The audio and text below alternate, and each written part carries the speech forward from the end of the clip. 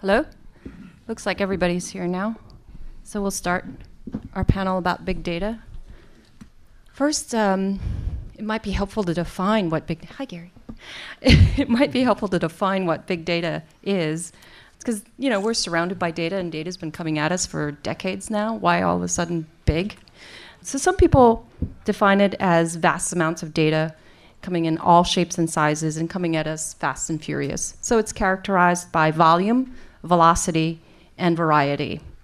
But we're here to discuss the fourth V, which is value. Is there any value in having all this big data surrounding us, and is there any value in collecting all this data about people, including ourselves? So here to discuss this topic, first person here to my left is Daniel Savage, EVP of Symmetrics. And then Ty Roberts, Chief Science Officer at Gracenote. No, strategy. Strategy Officer, okay. Science, that's a teleportation conference. That's Bill Hajar. Shit, we're in the wrong room. Bill Hajar, CEO of Senzari. And Doug Scott, Head of Marketing at Bandpage. So I want to start off the panel to ask each one of you an example of how big data is changing the music landscape today. Let's start with Daniel. Oh, good. I think what I've noticed in the last few years of working with Symmetric, aka Music Metric, I think there is definitely a new generation of executives in various parts of the music business who are embracing the idea of using data not slavishly, not to necessarily replace the artistic aesthetic aspects of our business, but to make better informed decisions to increase spending efficiencies in this day and age when nobody has any money to do anything. And what we're seeing is that whereas a few years ago there were new opportunities to reach consumers and everybody would kind of jump on board, kind of like in a Me Too, like, oh, we got to do that thing because everybody else is doing it. I think people are now kind of stepping back and having the opportunity now, especially with a few years of historical data behind them, to see, we're spending a lot of money on XYZ. Is that really working for us, or should we be spending money elsewhere? So one of the things that we help to do is we help to not only provide data, but it's very important to us to make it contextualized so people are able to actually make sense of it and apply it to what they're doing. Do you have a client example of how your data has been used to improve whatever it is they set out to improve with your data? They use it in a lot of different ways. Like I said, I'm not going to necessarily quote an actual client for various reasons, but we have had conversations where, for example, I'll look at an artist, I'll overlay YouTube plays over Facebook fan acquisition for a particular artist. This actually did happen, and I saw there's a huge disparity, lots of YouTube activity, no relatively flat line on Facebook, and I said, guys, you have one or two things happening here. Either they're watching the video and they're deciding, we just don't like this, in which case you have a problem. Right. Or there's somehow a mechanical disconnect. You've got them at the YouTube page. You're not bringing them back in and making a fan out of them. And the two people in the social media department at this label looked at each other kind of sheepishly. And I said, right, you have to let me in on the joke. And they said, well, we're having problems with this artist because they've been posting their own videos to their channel without telling us. So it wasn't tagged correctly. They didn't have a link to their other social platforms, et cetera, et cetera. So we just had to tell her literally last Thursday, she's not allowed to do that anymore. And I said, okay, well, that's good. Wouldn't it have been nice if you had had this picture you could actually show her to say that, like, we're not just being arbitrary here. Like, you're actually shooting yourself in the foot by doing the way you're doing it. Mm-hmm. Good example. Ty? So I think with Gracenote, I think many of you guys know we have identification technology. And we started actually in music. We had, CD identification, and then we had audio fingerprinting and file recognition, and then, stream identification. And then we actually went into video, so we had DVD recognition, TV schedules, electronic program guide searches, catch-up TV recommendations.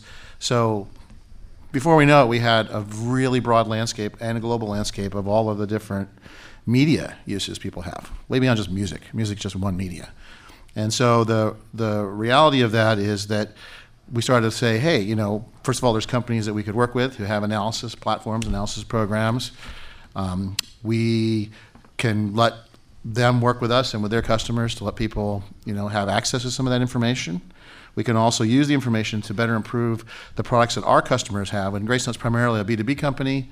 And so, for example, we license or sell technology for people to make radio channel generation possible in products like Apple iTunes or whatever, or other products. And that radio channel generation can benefit from a broader perspective of the consumer's tastes, and primarily in the area of new artist information.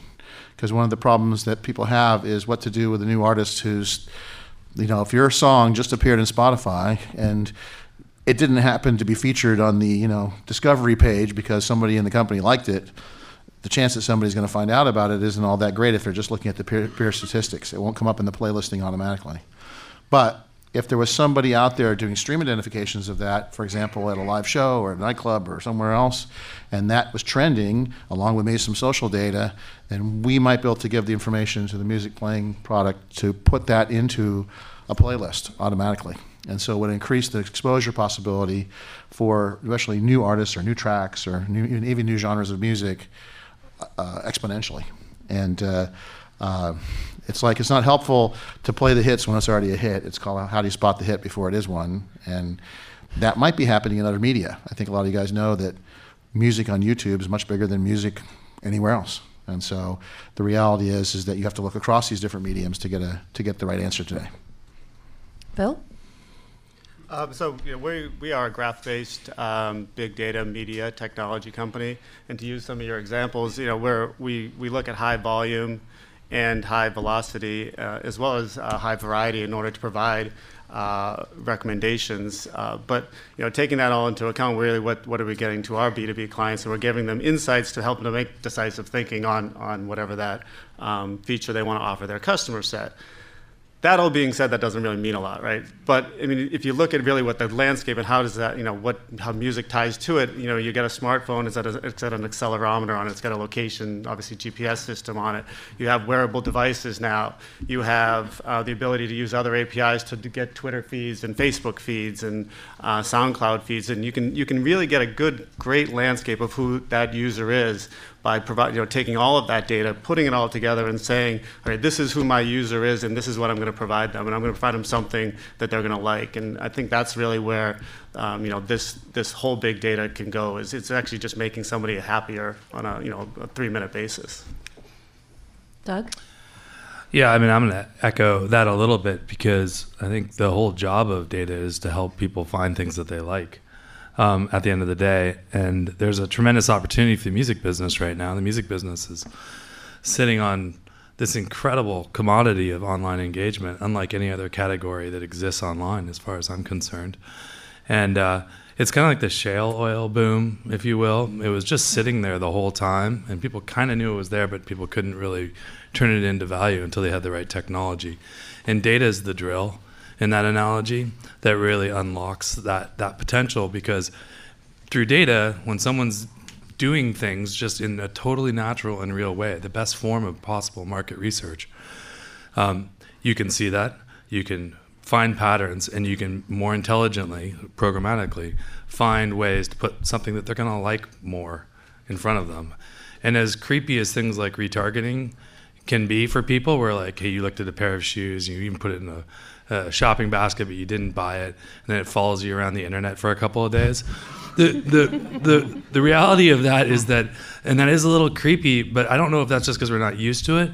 But the reality is I'd much rather see that than a bottle of Clorox, and no offense to any Clorox people in the room. But you know, that's something that's more relevant to me. I put it in my box, in my shopping cart, because I'm interested in it. Yeah, I mean, we all loved when it first happened. How did they know I was wanting to go to Cyprus, right? I mean, that retargeting is a cool way to make somebody emotionally connected to what they were doing or what they have. It's And- value-added creep. Yeah, exactly. We call that VAC in the business. That's Yeah, right. right. Yeah, so acronyms are less facts. scary. But just to bring it back to to music for a second, Bandpage is a company that helps artists syndicate out content and offers to various music services. So we're partnered with lots of third-party music services, and the real magic will happen when we can pair up fans and what their behavior has been to the artists that they're interested in, and make sure that we can connect those artists and the stuff that they have to the fans. Because right now I think there's just this huge disconnect where there's all this amazing stuff that artists have for fans that fans just aren't aware of. And making that connection is ultimately comes down to iterating on tons and tons and tons of data. So I think it sits at the core of the future of the music business. Doug, you brought up a really good point, which is we're not looking at chlorine, bleach, but we're looking at music, which is special. It's an art form. It's not, it's hard to quantitate something that's, artistic. But at the same time, it's, we're trying to do it nevertheless. Can music as an art form can you apply algorithms to music as an art form? Well, first of all, you're actually applying algorithms to people's perception and use of the music as an art form. So you're not, it's going to be a while before we can have an algorithm look at a picture of an artist and listen to some music and decide if that's going to be a hit. That's a ways away. And so it's not interpreting, Bjork's dress or her style of music and saying, this is really different and we'll have a niche in the marketplace. So there's still actually a role for somebody to do that, because that still actually has to happen. It's more once it's out there in some form, taking a small sample size of data and watching trends over time and learning from that to then be able to make some predictive analysis possible. But you're predicting human behavior, which can be influenced by a number of outside factors, weather, war, love, movies, anything. And so Spring break. Yeah, spring break, exactly. So the reality is that there are these other factors, and one of the things I would say about it is that it's not that simple. It's a tool, but the tool needs to be properly piloted or properly instrumented so people can make those decisions. Yeah, I would say that, people do get, they get really pissed off about kind of looking at big data and describing it the way you did, which is like, well, I like this music because it's my music. It's for me. I discovered this band in this little corner bar in Boston or wherever. And that's not what, I think big data's job is to do. It's merely just more to say, hey, you may like, if you like that really cool band in Boston, you may like these other bands. And then you have that kind of thrill of discovery, on your desktop or on your mobile phone, as opposed to actually having to go out, every night like, I used to do. Now it's a lot easier to do it. Right. So I think it's just, in generally speaking, they're two different things, right? There's an emotional love of something, and there's just the general way that you find out that you actually love other things.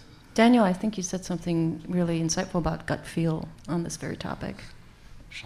I think the analogy I like to use a lot is, it's as if I go up to you and say, hi, do you want to buy stock? It's $48 a share.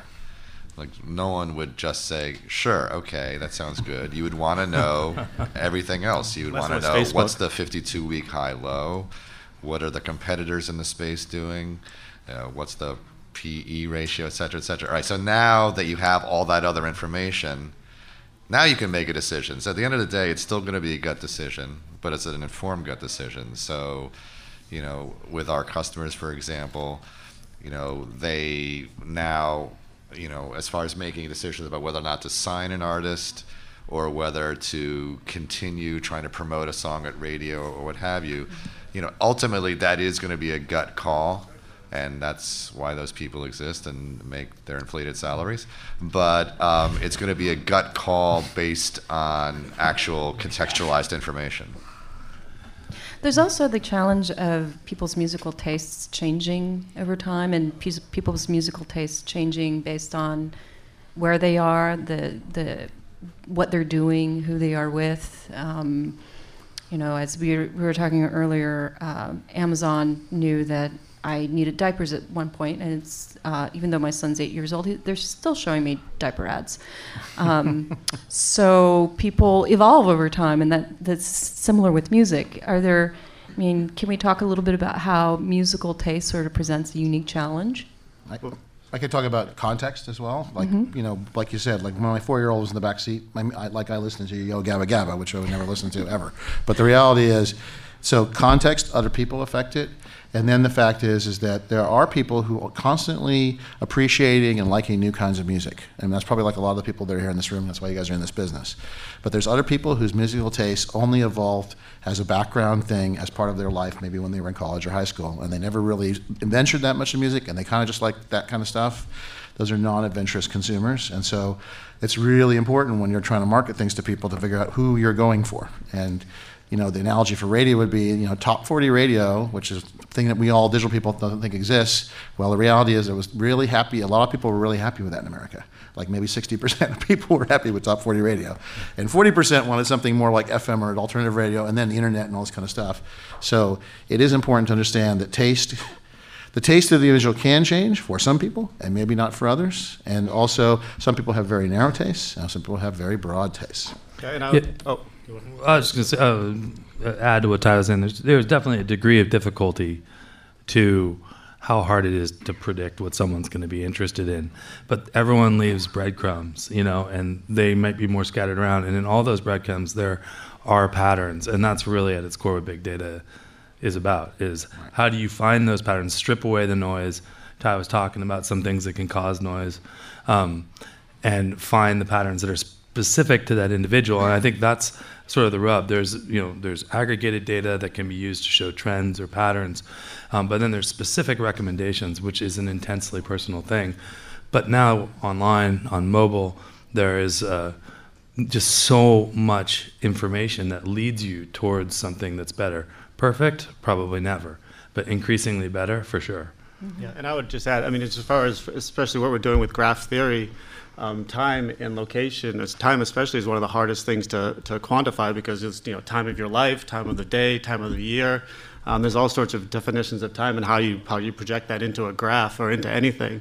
But that's what we've been working on very hard, and I think it's you add that with location and weather data, and we don't weigh any of that. So there's we let the actual graph weigh itself and cluster it in order to give the the ultimate user some so as Ty said, maybe that user didn't change what they liked or didn't like, or maybe maybe you have another 2-year-old that you do have to buy that diaper for, and somehow Amazon knew that and you're excited about it, but you didn't really realize it. So it's there's a lot of different ways to figure that out, but it's extremely hard. That time is one of the hardest things to do, and that's why I think even Amazon has trouble with it from a recommendation side.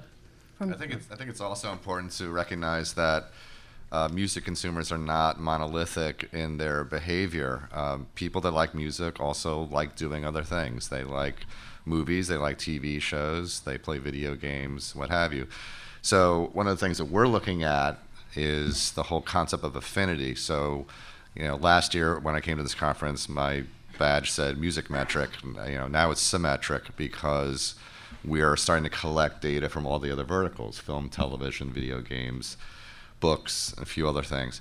And what we are really interested in doing is starting to draw affinities among all those different verticals, to be able to know that someone that likes Drake also likes this video game and this TV show and this movie, and that ultimately also could help you in a predictive way to say, like, okay, I know that's the profile of someone that likes Drake, so now I just need to go find more people like that and kind of reverse engineer back to your marketing plan. Or it could be Drake going, he could be saying, hey, I should make a video game and a movie that tie together, because that's going to really hit my fan base. And he may have been kind of down in video games until maybe he read that stat, and then he goes, those video game things aren't so bad. I might want to try to think about that.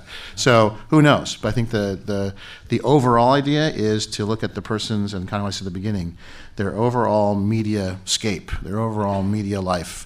And that extends beyond the media they consume into the activities, the locations, the food, the places they go, travel, and eventually somebody will have this, complete graph of the entire person or whatever, and maybe then even multiple persons within their social group. And so that's really, I think, where it's all going, to that kind of, much more complex and rich profile in the future. Also, you could find out you can better match artists with brands who want to reach that particular demographic. If you don't know who your audience is, it's kind of hard to sell that to brands. But if you do, it's a much easier sell. Absolutely. What about sentiment analysis? You hear a lot of talk about being able to scour the web. We scour thousands of blogs to see if sentiment about your band is growing or lessening. How accurate is that really? I think it's generally accepted that sentiment analysis is only accurate like 80%, 70, 80% of the time. Sentiment sucks. It's super, super hard. I always thought you were so sentimental too. It's super hard. There's just so many variables, including something as, fundamental as your band is called Fun. And so now does that mean you're going to have 100% positive Yes. sentiment, kind of thing? That Every band's so mention of fun. you is fun. So, I think a little knowledge can be a dangerous thing. So, I think before you really start unleashing sentiment into the world as part of your mix of data analysis, you have to be sure you've really nailed it, because if you start getting a few false positives, then perhaps someone starts thinking, well, the rest of your data may be suspect because this is not really accurate. Yeah, it's like a small data example is more like when you see a movie trailer and it says this is the greatest movie of all time from like John Schmo at somewhere. That's it's just some regular just some guy that it's such a bad movie that they couldn't find anybody to give him a good recommendation on it or a good review. So you're right. You can't. The analysis of that can go either way, and I think it's probably something that should be left more as noise for now. Yeah, I would also say trolls rule. Basically, when you have somebody post, and you guys can see this any open forum thing, some guy gets in there and says, these guys totally suck. Then actually people post, no, they do not. They're awesome. They do not suck. And you feel, yes, they do. That's the worst band ever. You're an idiot. And that's what happens with the negative guy. The positive guy goes, this band rules. And then what are you going to say? No, it doesn't. It rules more. It's even better than that. It doesn't work. So unfortunately, there's an overabundance of negativeness in general. It's like negative news, negative sells. It's the left sets effect. And I love Bob. Bob loves We all do. Yeah. How do you? I started this by saying we're awash in data. It's just so much going on. It's overwhelming.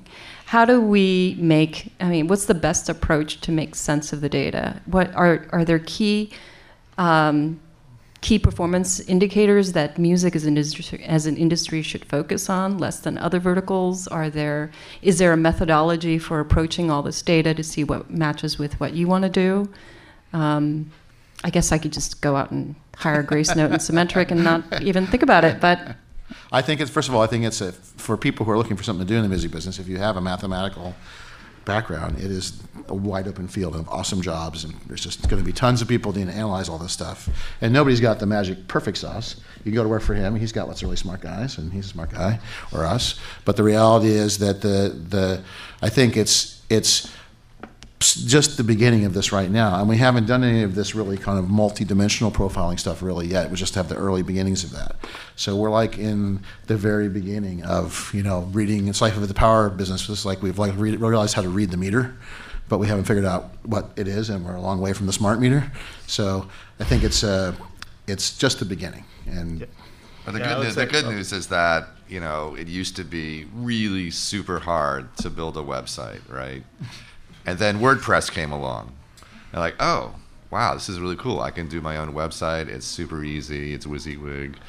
So there are a lot of tools out there like WordPress for big data, if you will. Yeah.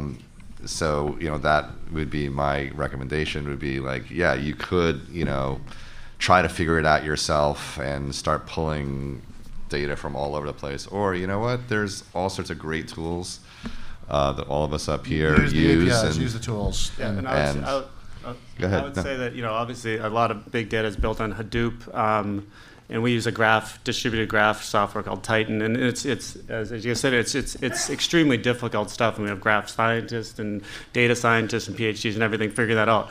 that's great. I mean, it's almost like we've been sitting in line at this great amusement park, and our companies and the companies on this panel have been sitting there. Now we're led into the amusement park, so we're giving you the ability to kind of cut the line and come in with the amusement park with us and go on the ride. So the job then is, well, I want to go on this ride. There's nobody else in line in that ride. It's an easy ride to go on. Some of the other great rides, the roller coaster rides, that probably takes some of your data too, right? And you need to know what to do with that data, and then you kind of work with these APIs, and you get to that point where then you're on this cool roller coaster ride of features and really taking advantage of it. So it's the good news is we're in the amusement park, and the bad news is there's going to take it takes some data and some understanding what you want out of that data in order to make whatever you're trying to do a reality.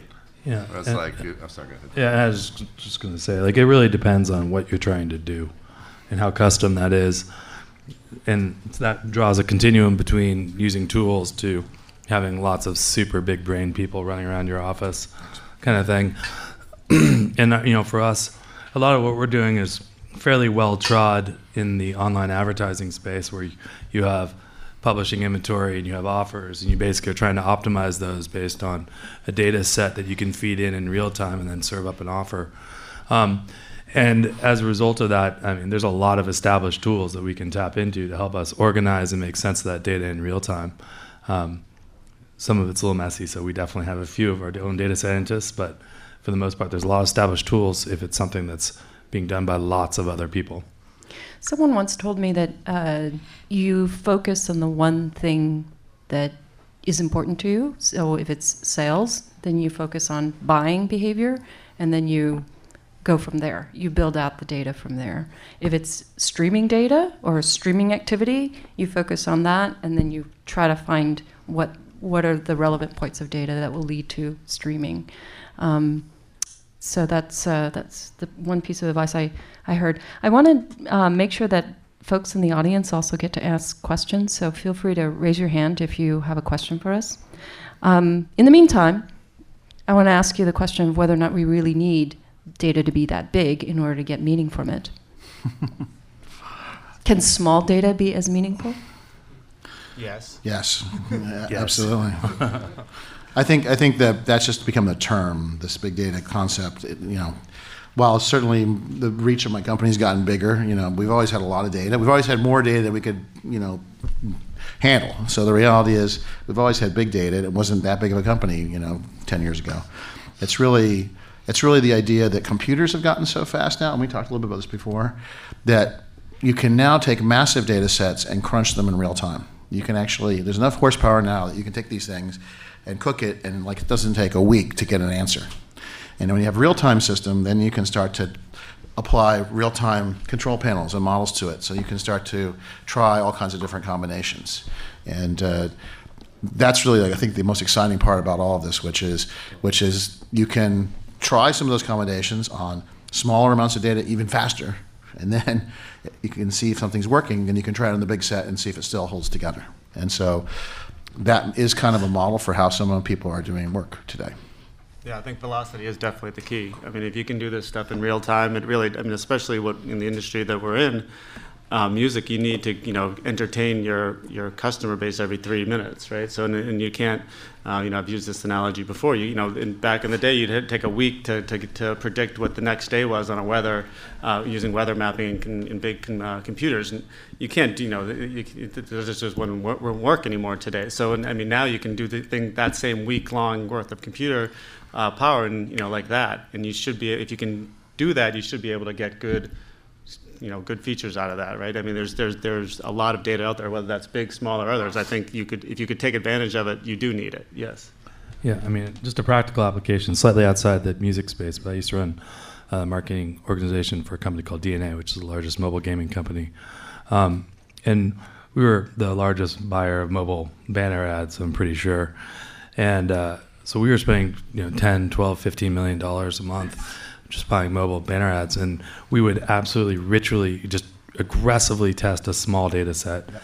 So we'd be finding what's the lifetime value, which is all predictive modeling based on the future of someone's flow, and as soon as we identified a key source down to a very targeted channel and geo and all these things. Then we would just pile in with money until we saw that LTVs dip back down. We tapped out that source and we'd run on. It was kind of rapacious in some ways, but it was very effective. And we ultimately ended up increasing the effectiveness of that, on per dollar marketing spend by, in about 6 months, we took it up over like almost 15 times. So you realize like nobody's selling it. I mean, there's nobody doing that really for music, but could totally be done. It's all there, in in other words, fact, in other more words, data. there's nobody Yeah. running like, and these are how all ad networks work. There's guys sitting at consoles saying, I'm buying that traffic, I'm getting those ads, I'm seeing how that's money. Okay, now I'm playing that across this.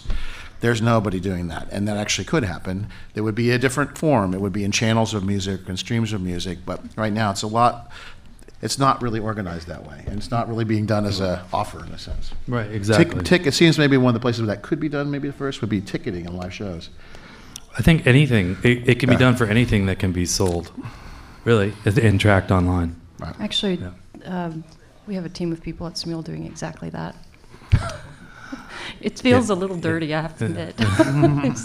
But another application of the notion of using big data to leverage what the LTV numbers, the lifetime value of the customer is a company called Ninja Metrics, and it's based on technology out of USC and University of Illinois, where they assign not just the lifetime value of the person doing the transaction, but they tie it to your social graph. So say you might not spend a lot of money, but whatever you say influences a lot of other people within your social graph to spend money. So that equates to your social influence and your social value. And Ninja Metrics has two numbers that it gives for every person. It's their lifetime value, what they actually spend, and their lifetime social value, which is how much influence do they have on their friends to also spend. But the data sets they use are not talk data, like Twitter sentiment data, but actual transaction data. So they don't care what you say, they care what you do. And I think that's a really novel application of this whole notion of lifetime value, because we have, as you know, we have other value just more than just how much we spend. I hate to get the score where you have like a 0 lifetime value and a 0 social value. They actually spit out a dollar amount, which is kind of pathetic Taking for clout me. to a whole new level. Lower level. Ninja Metrics. So the web is becoming increasingly more image-driven. The social web is very image-driven with Pinterest and Snapchat and so on. Hundreds of millions of photos being uploaded, 72 hours of video uploaded to YouTube every minute or whatever. That's a lot of unstructured data that's being uploaded. Structured versus unstructured. Structured is like name, last name, location. It's all tagged, and unstructured is the messy stuff. The pictures that you throw up, the videos, the videos that you watch, videos that you share, that sort of thing. And it is also a signal of what you are interested in. And I know companies like Facebook and Google are intensely interested in researching unstructured data of this type to kind of do predictive analysis of what people are likely to do and what they're interested in. Does this present an opportunity, a challenge for music? Well, It's an opportunity for sure. I mean, there's a bunch of companies out there because like unstructured data, fine. There's still tons of stuff associated with unstructured data, like various forms of metadata or hashtags or other things that are ultimately tied to it. There's timestamps, there's locations, there's all kinds of stuff. And I think there's a bunch of companies out there doing really cool stuff with unstructured data in the music space. Like one is this company called Crowd Album that's here in San Francisco. And really it's just a one-side example, but basically they're just scraping like Instagram and a couple of other sources, organizing stuff by all of that metadata into events. So like they can pretty conclusively say that this thing came from this event, usually a show. And they collect all the pictures from that and all the other stuff. And it's really cool because you look at it and you're like, I wasn't at that show, but I kind of feel like I was. And you wade through a few selfies and stuff like that, but there's a ton of amazing content in there and it's all programmatically done. And I think that's an example of using, looking at unstructured data, but finding the structure within it that makes it meaningful. And we're in our research lab working very hard on doing a couple things. On video and film, we're analyzing the soundtrack of video and film to extract the mood. We want to create the mood of the video and actually a mood kind of timeline for what's happening across the film. So like scary, exciting, and actually much more detailed than that. But essentially, you can then draw a lot of information about what other aspects of the film are actually there, because the soundtrack is very indicative in most films or TV shows of what's actually happening on the screen. It's easier to figure it out from that than trying to analyze, wow, that's a tire, he's doing a burnout. That's actually in the future. On photographs, what's happening with that is what he's saying, placing them within a context and then analyzing the points of interest, and if you can look, if it's a music, you can analyze the pictures of the band, and you can say, aha, this band must have this lead singer's got a lot of photos of him, he must be pretty interesting, or very few photos of the lead singer, lots of photos of the guitar player, or what's happening during the live soundtrack at that time. So the analyzation of images and the analyzation of video and then the associated metadata, huge area for our company and huge area of interest.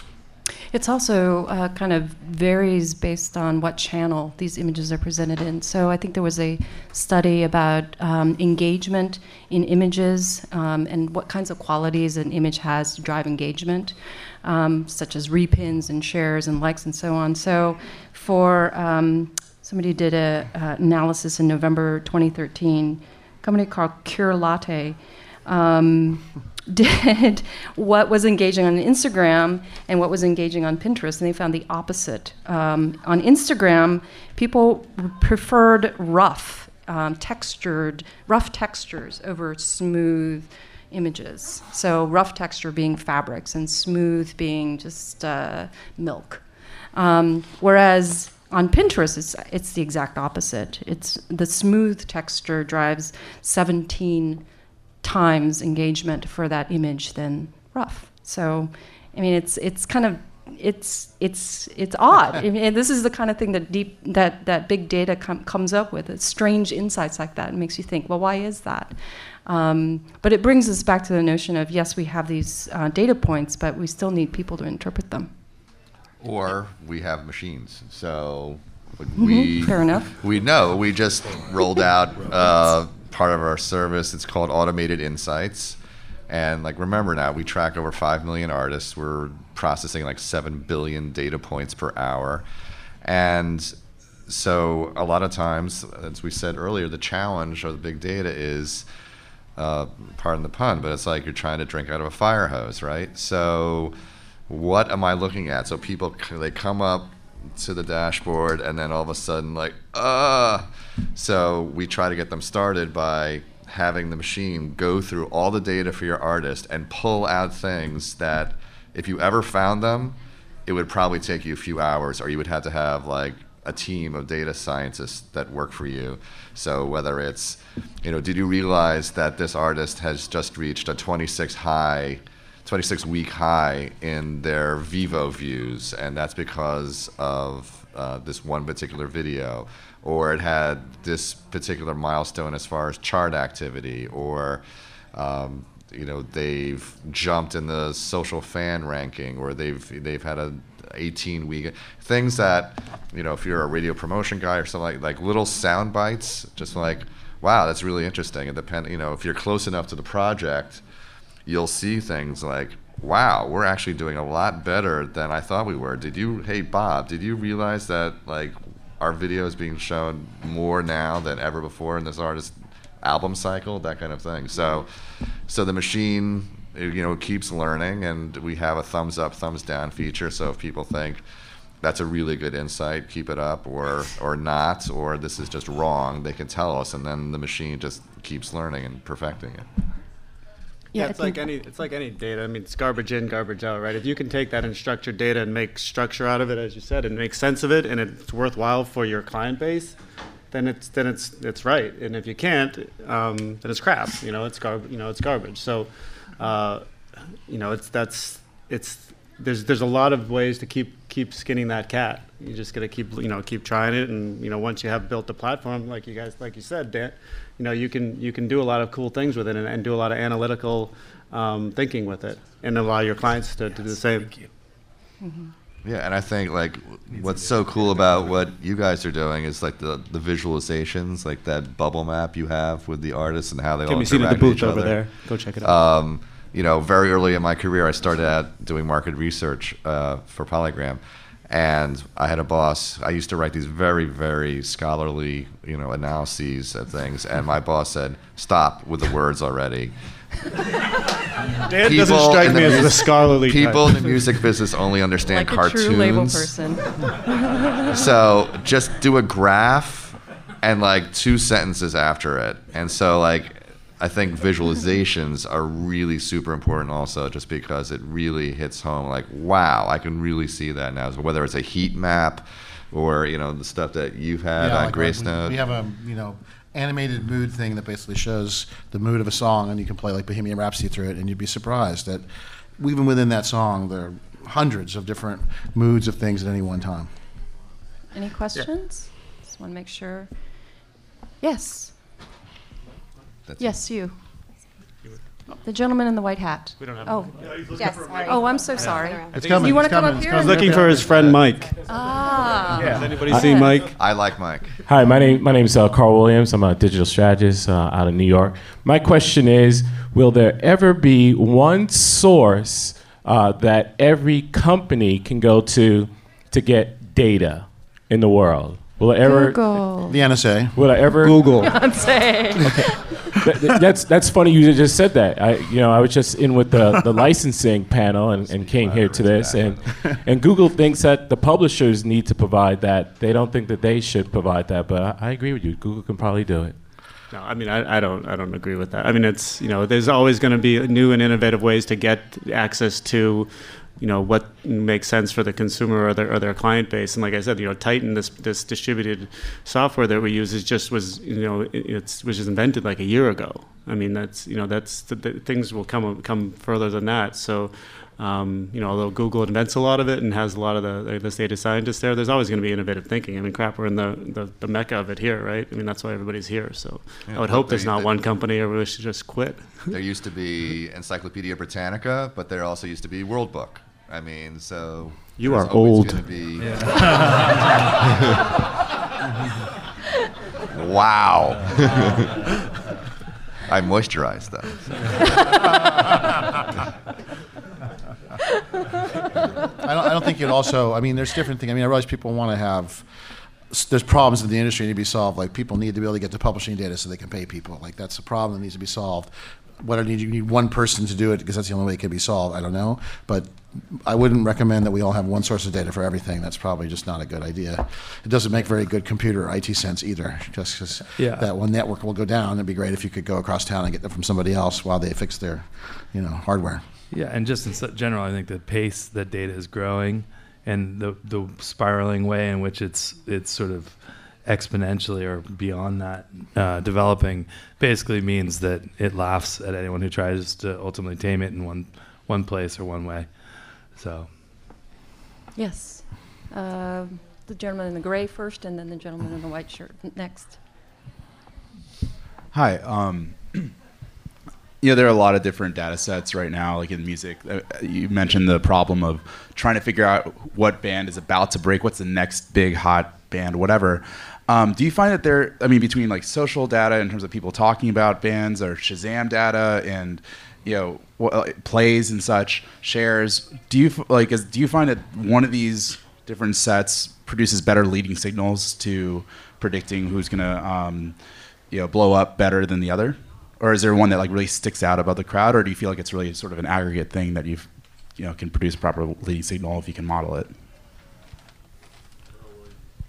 It sounds a lot like what Leora Cohen's doing with his new venture with Google put money into, and he's working with Twitter to try to figure that same thing out. So I mean, my answer is that I don't know. I mean, that's it's a $1 billion question, right? I mean, if you can find that one artist, that's $1 billion for your label. So Yeah, I mean, my question would be there are artists that are the multidimensional nature of artists doesn't make necessary sense. Some artists are who they are because of what they do on YouTube, and some artists are who they are of what their song actually is. Some electronic music artists are like what events they're at. Some artists, the music is like, they are music artists, but it's their life that's much more interesting than their music. And so, like, the fact they crash their car and they get a DUI and they marry a crazy celebrity and they start a purse company and then they do, like, that stuff is much more interesting than their music, but they're still music artists. So it's like, and then their music sells because they're interesting. So I guess I would say that these are people. People are multidimensional, and so what works for one person may not work for another. Certainly, these different social media things reflect overall interest in the public in them, so there's some sort of effective interest. But in terms of predicting a breakout, it's just another, like you're saying, it's another insight. It's an insight for that person, but I mean, cross-comparing it with other persons is really a challenge too. Like your dashboard, put two artists together, it'd be hard to say, this guy's doing something wrong, or this guy's doing something right. That's not the kind of thing it really does. Well, we've also, we look at this all the time, obviously. We definitely see different behavior depending on the type of music it is too. So in the EDM world, I would pay a lot more attention to torrent activity. Yep. In the top 40 world, I'd pay a lot more attention to Facebook activity. So, that's something that we do a lot of. Yeah, we were talking a little bit earlier about, the different websites and, SoundCloud and some of these other things versus more traditional music outlets, and, new stuff for certain genres is getting up on those other distribution points a lot faster than it is getting into major music website stores or portals. Question in the back? Yep. No. Hi, my name is Peter Petro. I do a podcast called The Near Future, which is exploring kind of disruptive models in the music industry. And my question is kind of similar to the one that you just posed, which was, what do you think, and this is, I guess, part of your pitch as companies, in looking at the potential to increase revenue for the content owners, where is the greatest potential? For example, is it in increasing the appropriateness of certain kinds of advertising that can then, be something that comes back to the creators? Is it, where are the areas that for a content owner that they can actually increase their revenue using big data? Mark, I'm gonna say I would take it to a slightly different place other than just content, because like we were talking earlier, around an artist, for instance, it's not just necessarily about the content. There's a whole story that people imbue, whether, how they experienced that artist for the first time, or whatever, that, it has value to them. And so there are things beyond just the content that gets created that an artist can create that has value. So taking a slightly broader perspective, personally, and I work at Bandpage, so obviously this is what I believe, but there's all this engagement out there. There's hundreds of millions of people every month, maybe billions of people every month, who are engaging with musical content and raising their hand and giving signals back to artists, ultimately, if that data can flow in that loop, saying, I'm interested in you, what do you have? And right now, there's no connection between those two things. There's engagement over here. There's things that artists have or could have over here. And most of those things are just never connected. And that is such a tremendous loss, because it's like an immutable law of marketing that by putting things in front, relevant things in front of people, they are more likely to engage and ultimately buy them. That has been proven forever and ever in every channel. And so it's just the way humans are. And so right now there's an opportunity to do that at a scale that's pretty much unprecedented in any other industry online.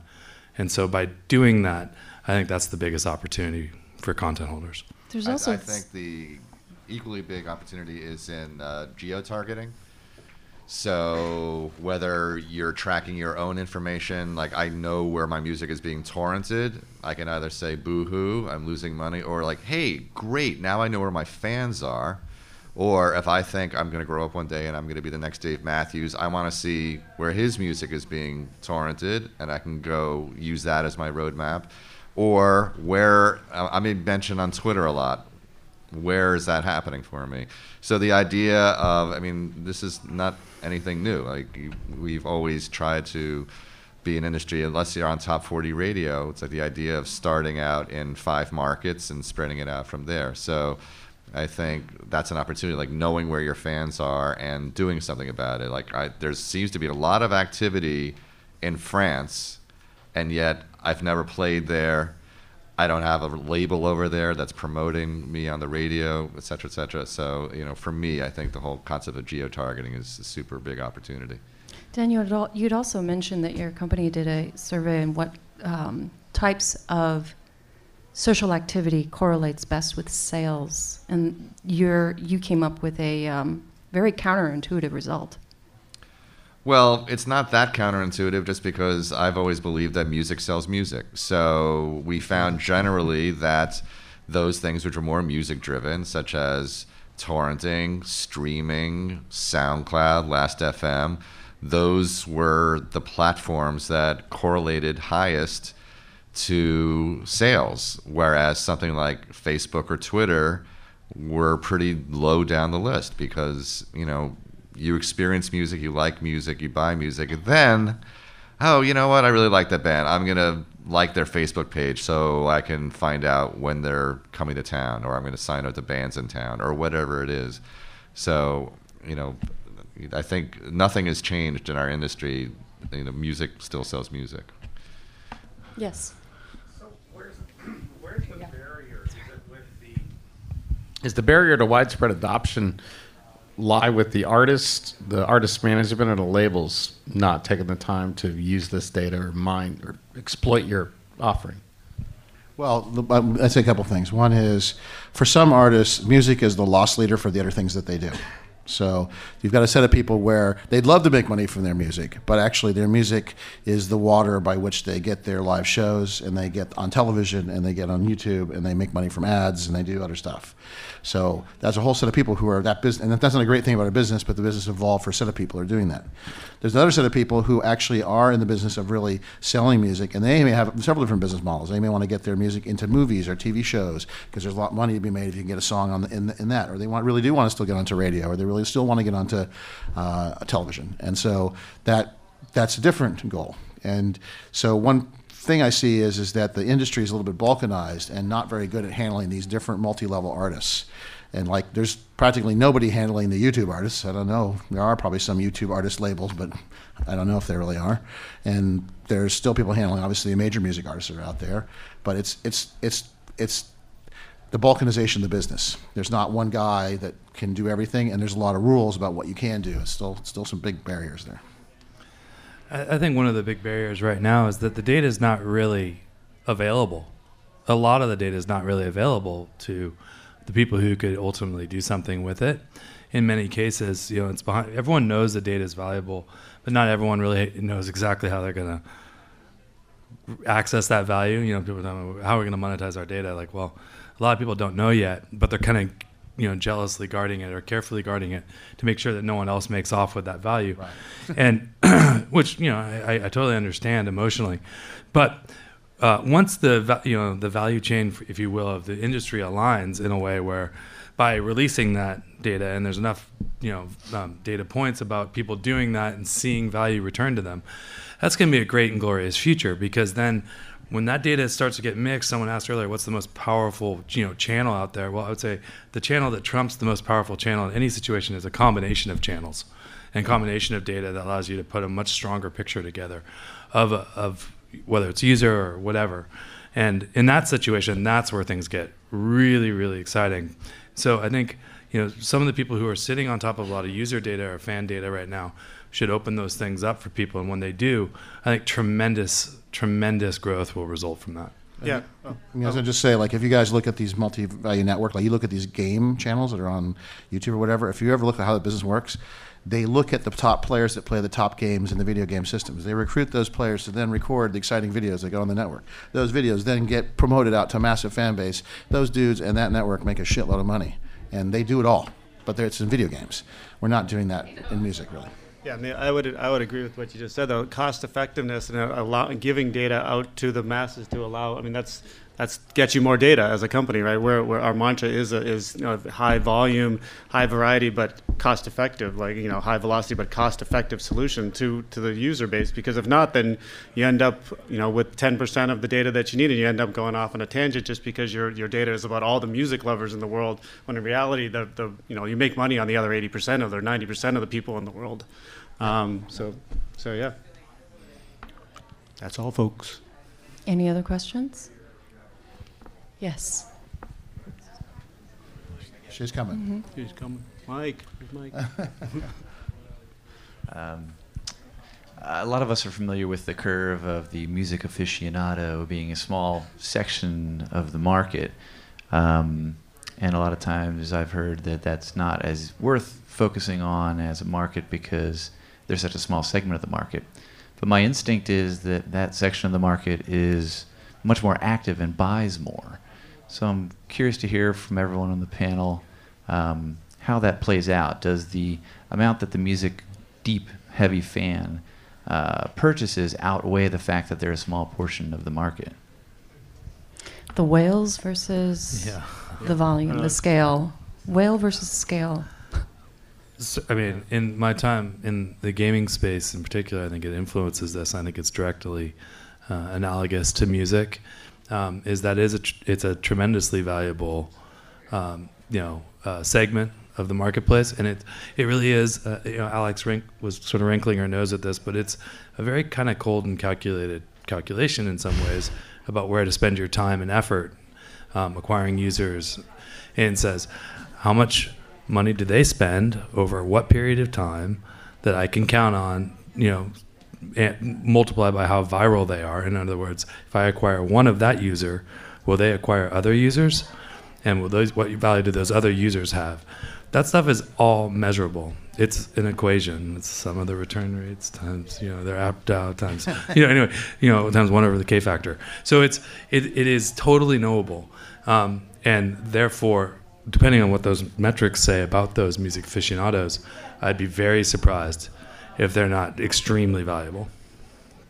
I'm no expert on that side of the question either, but I would say, look at just the airline industry or any other frequent traveler program. They know that 10 or 20% of the people who frequent that, whatever that is where they put all their time and energy and in benefits and all that other stuff. So yeah, I would assume it's the same. I don't know what this is what, the fan clubs that the actual artists run have premium products. This is why we have expensive vinyl sets. This is why we still make box sets for this. There are people out there mining those people with the products that they really love and getting as much money out of them as they can. But in I'll call it the streaming world, where there's just a mass amount of people, and some people just are leaving the thing on and running it while they, vacuum their house. It's I guess I would say statistically, it's probably not that the value isn't that much, maybe, but the reality is that if you get them with the right product, or you can get them with a higher value service, or maybe a higher quality product, they'll be the guys that would buy that. And this is who this, very high quality audio products is aimed at, the audio aficionados as well as the super fans of the artists. So you see these new things that are coming out from Neil Young and other people. That's what they're aimed at.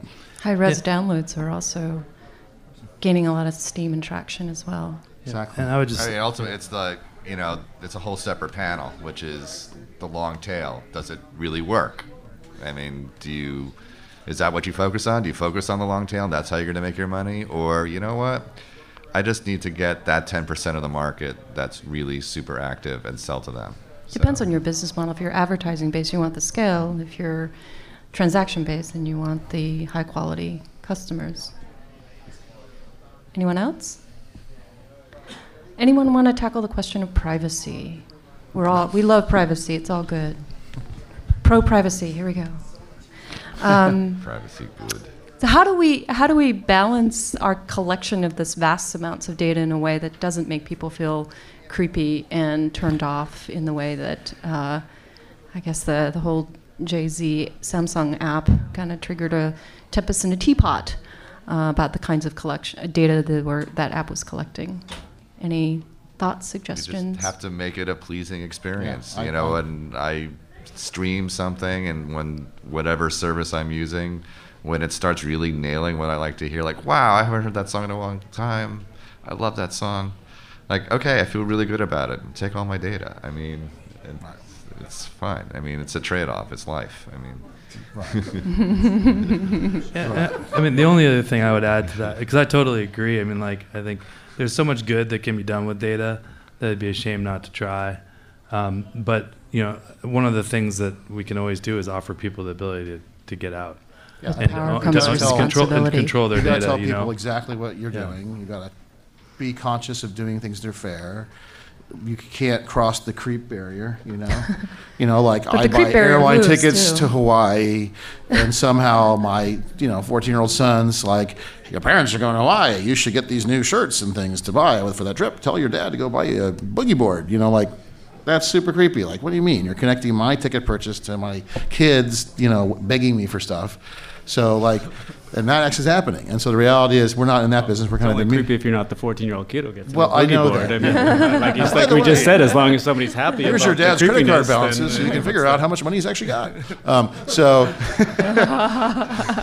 So anyways, I think it's really I think following the rules. Unfortunately, in our business, it only takes like one bad actor, and then like really bad things happen, and then things will change. So far in the music space, not too many bad actors. So that's good. We're kind of in music, which is good. If I was in generalized advertising, I'd be more concerned.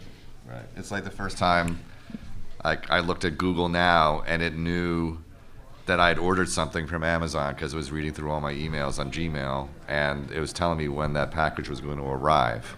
So like at first I was like, whoa, how did it know that? And is it really going through? But then I was like, that's actually a super useful feature. Like now I don't have to go to Amazon, track my package, all that stuff. So. But if they had a sales guy at your front door matching the delivery time of the package. Right. Well, no, the drone would show up and drop it on my head. Well, thank you very much to the panelists, our distinguished panelists. We're very lucky to have these people here. Thank you all. Thank you. We have T-shirts if anybody wants.